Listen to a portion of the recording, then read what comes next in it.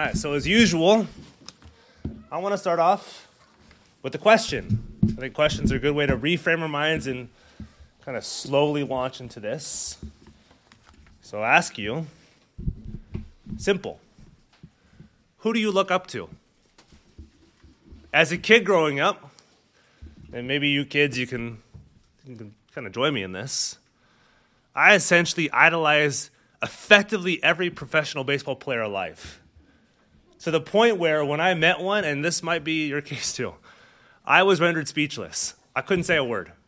I just sat down and looked stupid. Filled with fear at the prospect of opening my mouth and saying something dumb.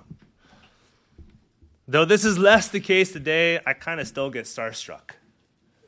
And you might look up to theologians, you might look up to various pastors, you might look up to sports stars, whoever it is. And maybe even those talking heads you listen to who bash effectively everything in existence that they don't like.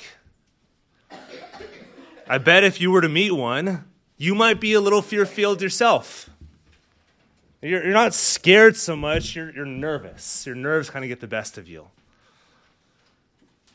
And you begin thinking, like I do, what am I going to say? Will they like me as much as I like them? Am I going to sound like I like them too much?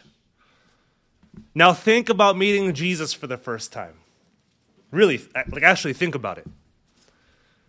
What do you normally think about doing the first time you meet him? Because I bet you've thought this. I bet you'd want to ask him questions you never got answered here on earth. Or especially for our, I'll call them polemically minded brothers and sisters who like debating.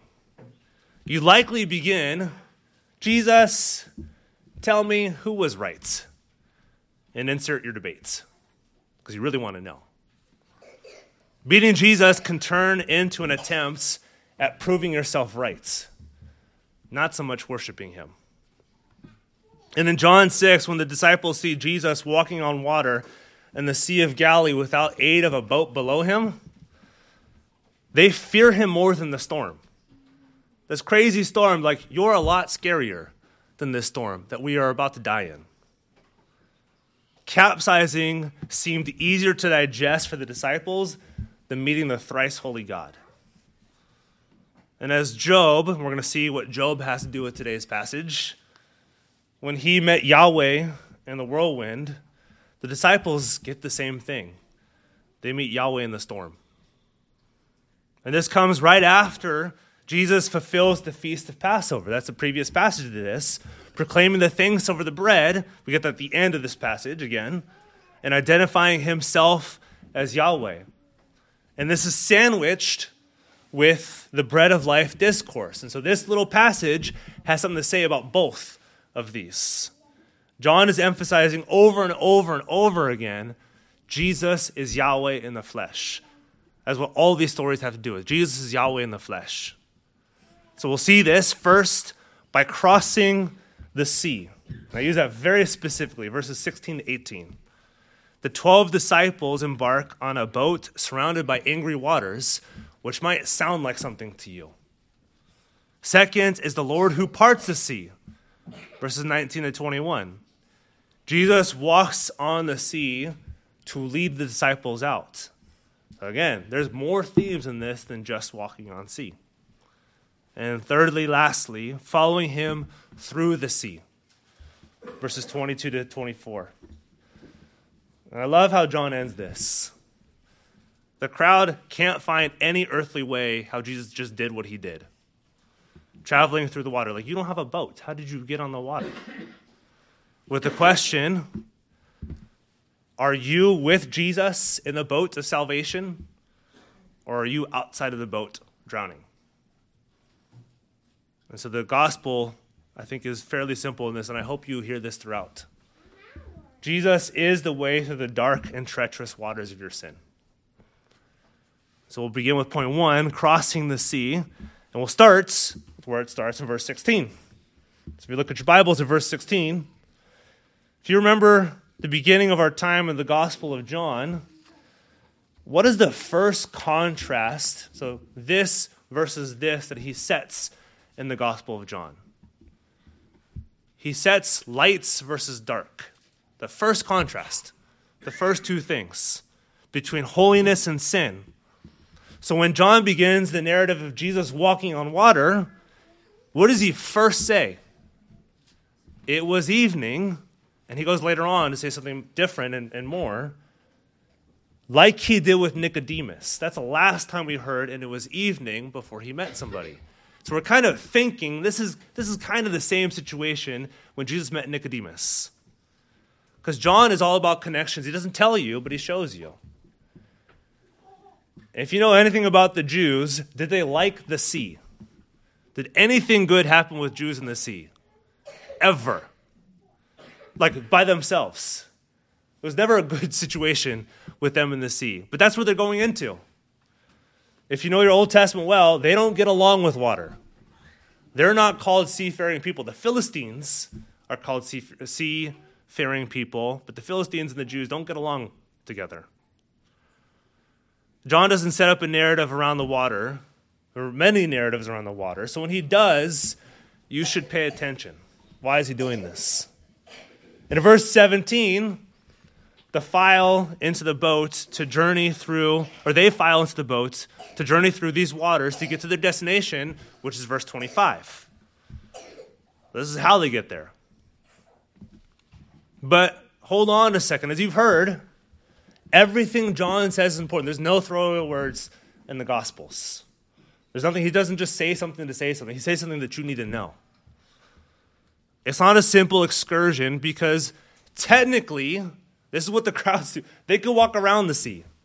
It's not a big deal for them. It's not a huge sea. They can walk around the sea because that's exactly what the crowds do. That's how they meet the crowds in verse 25. It's a little longer to go across by foot than the sea. But sailing by night, it was evening and that's when they start sailing. Anyone who's got sea legs, or maybe doesn't have sea legs, and you go on a boat, boating at night is not really that fun. Especially with a small boat that's self-powered, and you've got no lights. They don't have all the modern stuff that we have today that makes boating at night or anything at night a lot easier. They can't see where they're going. It's pitch black. John strengthens the night imagery for it was evening in verse 17, and now it's dark. Again, he's contrasting these things. This is not a good thing that's about to happen. You've got a way to counteract the nights. You do. Because what can you do to push off the blanket of darkness? You can flip on a light. If you have a boat, I don't have a boat, but maybe you have a boat, or you've been on a boat. You can turn on the light in your boat. It's a little less dark around you. They don't have lights. They're in pitch black. They might have the stars above them, but they don't really have light pollution like we have light pollution. It just means like there's really no true darkness here. For them, it's they can't see anything. And they're in dark. And John also makes a point to inform you that Jesus is not with them. He says it, and Jesus was not with them. They leave without their rabbi, without their teacher. You don't do this if you're a Jew with a rabbi. You don't do this without a teacher. Literally everywhere your rabbi goes, you go. There's not a situation. If he goes to the bathroom, you go to the bathroom. If he goes to bed, you go to bed. They're all on their own. Without their rabbi, without their leader, without Jesus, they're boating the darkness of the Sea of Galilee. And then a storm strikes. It's bad enough that they're in dark. But then a storm strikes. Can you imagine? You've got nothing that you have now. There's no lights. They're self-powered. It's a tiny little boats. And then a huge storm strikes. It's not a well-protected boat. They're not covered. And they're not fans of the water. Everything that could go wrong is going wrong in this. And the storm whipped up the sea, making boating difficult. The tempest was blowing the boat, causing waves all around them, not too terribly different from two Old Testament stories that you know. In the days of Noah, 8 people in the covenant line with Noah are given refuge in the ark. It's basically the same imagery.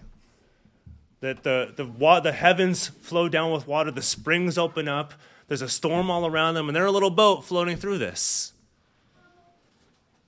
Those in the ark traverse through the waters of death surrounding, because God is destroying the land. God is destroying the people for their sin.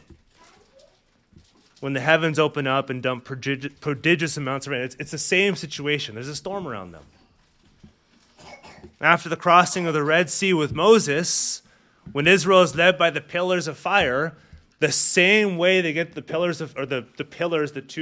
two sides are flanked by water, it's described the exact same way as this. There's a strong east wind that comes in and separates the water. So now the strong east wind is coming in to cause the waters here to tremble. It's likely John, he's pulling both of these images together and saying, this is what Jesus is, this is what the situation they're in. There's death all around them. It sounds like Noah. It sounds like Moses. But they have no presence of God with them. Versus Noah and Moses has the two pillars pushing through the Red Sea, and Noah has the promise of God in that ark. Told him to bring this ark. But you have to ask the disciples, where's Jesus? They don't have him with them. The disciples are caught in the midst of the storm with nothing but a boat and waves crashing in and the wind tempting to overturn them. Who's going to deliver them? This brings us to point 2, the Lord who parts the sea. And the disciples, they're really far into the sea. This is not next to the shore. This is not shallow waters. By all measures, 3 to 4 miles into the Sea of Galilee is about halfway in. That's as into the center of the Sea of Galilee as you can possibly get. And they see something out in the distance. First off, like I said, there's 3 or 4 miles. They're really far from shore. This is not shallow water. This is deep water.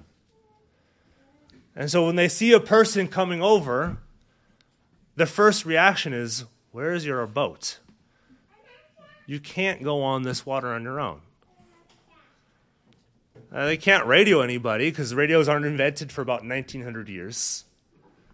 They can't see anybody, and they probably don't have a great idea of where they're going.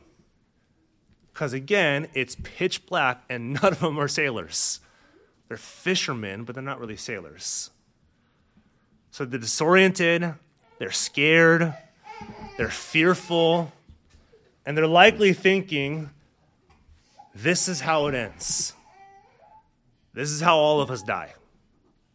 Our ship is about to capsize. Philistines are sea people. They're called sea people if they're not called Philistines. Israelites are not sea people. They're land people. But off in the distance, what do they see in a boat? Or they don't see a boat. What do they see? Both Matthew and Mark, they have an account of this. This is another one of the stories where all 4 Gospels have this. Slightly different. Matthew and Mark, when they recount Jesus walking on water, they recount this miracle in their Gospels, describing what the disciples see as a ghost. And you might scoff, but you would think exactly the same thing. I guarantee you would think, if this happened to you today, you were 3 miles off the coast, you would think exactly the same thing if there was no boat. But all 4 Gospels accounts, as John is doing, he's pulling imagery. Because this actually has an Old Testament correspondent. This has an Old Testament forebearer. And this is Job 9, verses 8 through 11. Job describes essentially this imagery. He describes the omnipotence of Yahweh, his creativity and providential control over all things. And Job 9:8 says this: He who stretches out the heavens by himself and who treads upon the waves of the sea. The Greek version of the Old Testament translates this treads, the same verb that's used for Jesus walking on water. He's seeing what Job saw. He's seeing Yahweh walk on the water. When disciples look out, John wants to bring Yahweh to the forefront. He's like, that's Yahweh. Yahweh's over the water. Yahweh's walking on the waves of the sea. And that's Jesus identifying, just like he did with the feeding the 5,000, when the only one who blesses the bread in the Passover, only one, is the Lord. Jesus blesses it. And now in this, Jesus is walking on water because that's what Job said he would do. Job said Yahweh would walk on water. Now Jesus is walking on water. It's not who they fear. I mean, really, are they thankful they see Jesus? They're like, thank God you're here. You're going to save us. This storm is crazy. Come on in here. We're good now. We don't fear anything. The storm capsizing, stranding in the middle of the sea. These all take a back seat. Now they see the glory of Yahweh. Like, that's a lot scarier than the sea. They worry not about asking him questions, not like, why are we in the middle of the sea? They're struck dumb with fear. They're more scared of Jesus and his holiness than they are of the sea. And this is not the felt board moralistic Jesus come down to calm the storms of your life. Because he says, I'm scarier than the storms of your life. I'm bigger than the storms of your life. He controls the storm. Again, he created the world. This is John 1. Through his word, through him, he creates the world. So he brought this on. He controls it, and he brought it on the disciples to reveal his glory. I'm bringing this storm so you see me walking on waters, because you should remember Job. Because Job said, I would walk on these, and now I am. He redirects your gaze in the midst of the storm and says, don't look at the storm. He says, look at me. Not just to find answers. Don't ask me for answers. They're not wondering, Lord, why'd you bring this upon us? They don't ask him to calm the storm. He says, you want me. You want me more than the storm. And what is Jesus' response in verse 20? He takes Yahweh's self-attestation. It's what Yahweh names himself. It is I, as the Greek translates, the translation of the Greek, for the same thing that he says in Exodus 3 to Moses. Moses says, who am I going to say has sent me to deliver my people? He says, I am who I am. That's what Jesus takes on his mouth. At that moment, they realize Yahweh speaking to us. That's why they're afraid. They're not afraid of the storm anymore. They're afraid of Yahweh. The fear of the storm vanishes because they're in the presence of Yahweh, the guy who controls this. And notice what John doesn't include, because the other Gospels do include this. He doesn't calm the sea in John 6. He doesn't call out to the waters and say, be calm, and they're calm. He doesn't do that in John 6. He does in the other Gospel accounts. Doesn't mean that John's being unfaithful. Doesn't mean he's contradicting. Doesn't mean he misheard what the witnesses said when they're writing down the story. Or he's contradicting. He's under the same divine inspiration of the Spirit, so he's not lying and he's not contradicting. He's not taking things out. What he's doing is he's making a point. He's redirecting your gaze upon Jesus, because that doesn't nullify the storm. It reorients you. Fear doesn't melt away in his presence. It's recentered on him. He doesn't calm the storm. He doesn't include that because he's trying to show us Yahweh's glory. He is the Yahweh, the Lord in the flesh, who guided the same ark of safety that Noah was in and his people to the waters of judgments and his family aboard. And he's the same Yahweh, the two pillars of fire leading his people through the Red Sea, through the walls of watery judgment again that are parted by the strong east wind that eventually deluged and killed Pharaoh's hosts who were pursuing his people. By Jesus walking on water, he said, I'm the guy who did that. I parted the waters. I was with them in the ark. I guided them in the ark. I guided them through the waters. And now I'm guiding you.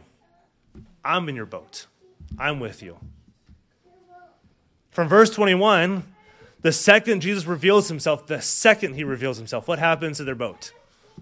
Doesn't say they traveled, it just says immediately they're on the land. Quoting from verse 21, and immediately the boat was at the land to which they were going. The second Jesus walks in, they're saved. Doesn't have to navigate the waters, doesn't have to navigate with this. The second he's with them, they're saved.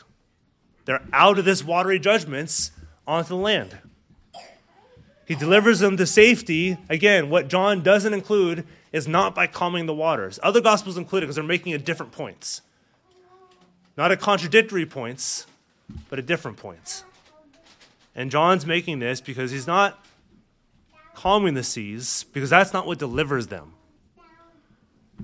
Calm seas don't deliver you. You can still drown in seas that are calm. Doesn't mean it delivers you. He's making one point and one point only.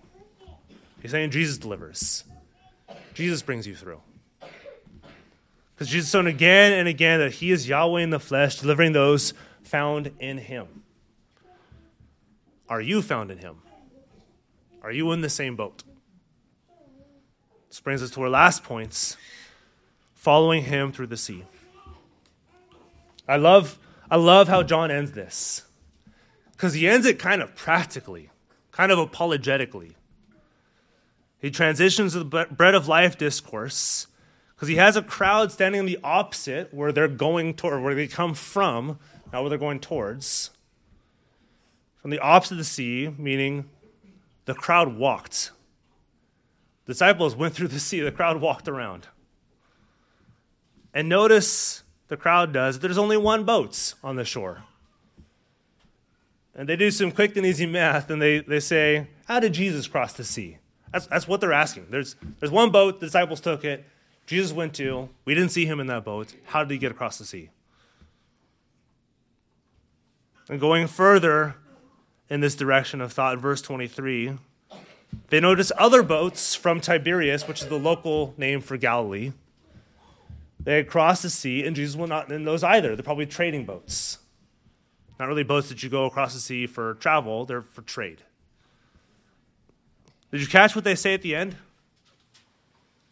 Other boats, in verse 23, from Tiberias came near the place where they had eaten the bread of the Lord, or after the Lord had given thanks.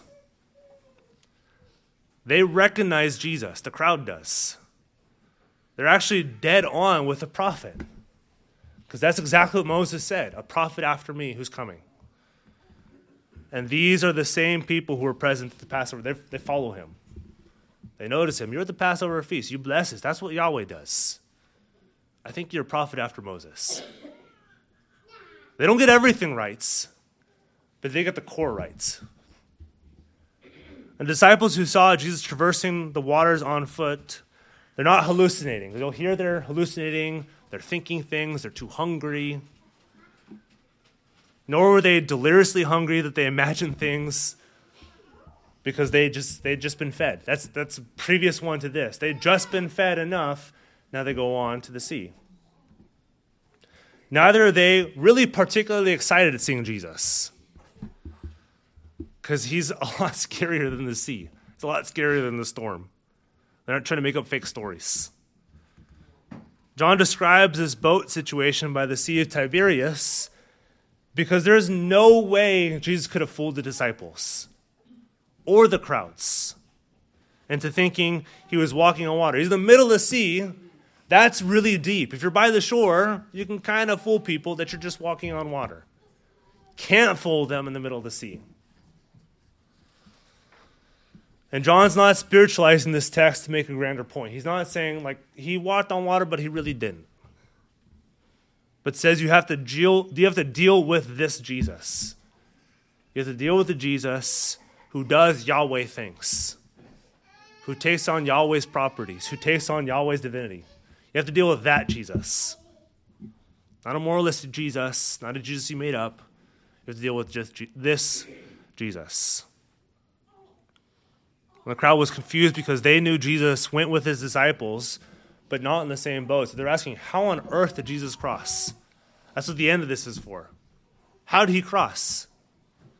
Didn't cross on a boat. It's not fanciful storytelling, because those who heard the first gospel, when they heard this, probably 10 or 15 years after it was written, they know the crowd. They probably had friends in the crowd who were at Passover. They could have talked to their friends who saw Jesus and said, did Jesus really do this? And they would have said, yeah, he did. Doesn't hide his story from public view. He tells you, says, go check my sources. So the crowd goes searching for Jesus in verse 24, the prophet whom they've been waiting for, who fulfilled the Passover and delivers the disciples from the stormy waters of the sea by revealing himself as Yahweh in the flesh. That's the Jesus you deal with. I'll ask you one question to conclude. Do you trust in that Jesus? And what will you do with this Jesus? You can't explain away his miracles. John backs it up. And make no mistake, the boat the disciples were in as the storm hit is the boat you want to be in. You want to be in their boat. You need this deliverance the disciples experienced, the deliverance of Jesus, the Lord in the flesh. This world, your life, is rocked by storms. But not the storms outside of you, though there are storms outside of you. It's the storm within you. That's the storm you need to be delivered from. The storm you created. The storm that you conjure up, that you feed within you. That's the storm that needs to be not just calmed, but delivered. The storm that makes the boat necessary. If there's no storm, you can swim through this, but you can't swim through this. You can't do this on your own. You might look at Jesus and think, well, what a great guy.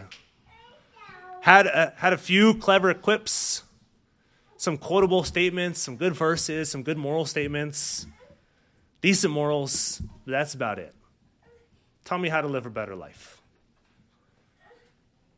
But ultimately, you might be saying, I don't really need him. I can swim. These waters aren't that bad. I'm a great swimmer. I can navigate these waters. I can navigate these seas. And you'll hear this: he who does not rely on himself is weak. Well, that's the key to destruction. So I say, trust in Jesus. Trust in this Jesus. Doesn't get rid of your storm. That's not the point of this. It's not getting rid of your storm. He doesn't promise deliverance from worldly cares. Doesn't promise deliverance from worldly storms. That's not what he promises. Doesn't promise to get rid of the earthly consequences of your sin, because you're going to have to deal with those. But what he does promise is far better. If you trust in him, you have the sovereign of and over the universe as your representative, the one in your boat. That's who you get, and that's a lot better. What Noah's ark prefigured, what the pillars of cloud were, Jesus is. And he says, trust in me. You have the great I am with you, going before you, who has delivered you. Not just will deliver you, but has delivered you. You are delivered in him. Just like them, the second Jesus comes into the boat, they're delivered. They don't have to wait. They're delivered. You've crossed the condemnation of your sin, not by walking around it, not by trying to skirt around it, trying to do your own thing. You've crossed it by going through it. That's how you get through your sin. By Jesus taking your sin upon himself and giving you himself. You don't just get his benefits, you get him. You get him with you. Jesus is yours. And that's what this is about. Let's pray. Lord, we thank you for our deliverance. We thank you. We are thankful that you've delivered us, not by going around, but Lord, by going right through. You take this upon yourself. You take us under your wings. You take us through the deluge of our sins, the waters of our sins, the night of our sins, and you deliver us through them by taking them on yourself and by giving us yourself, your credited righteousness. We get this. And that is how we go through this life. Not by calming everything around us, but having the calming spirit of you within us. Lord, we thank you. We praise you. All this in your Son's name. Amen.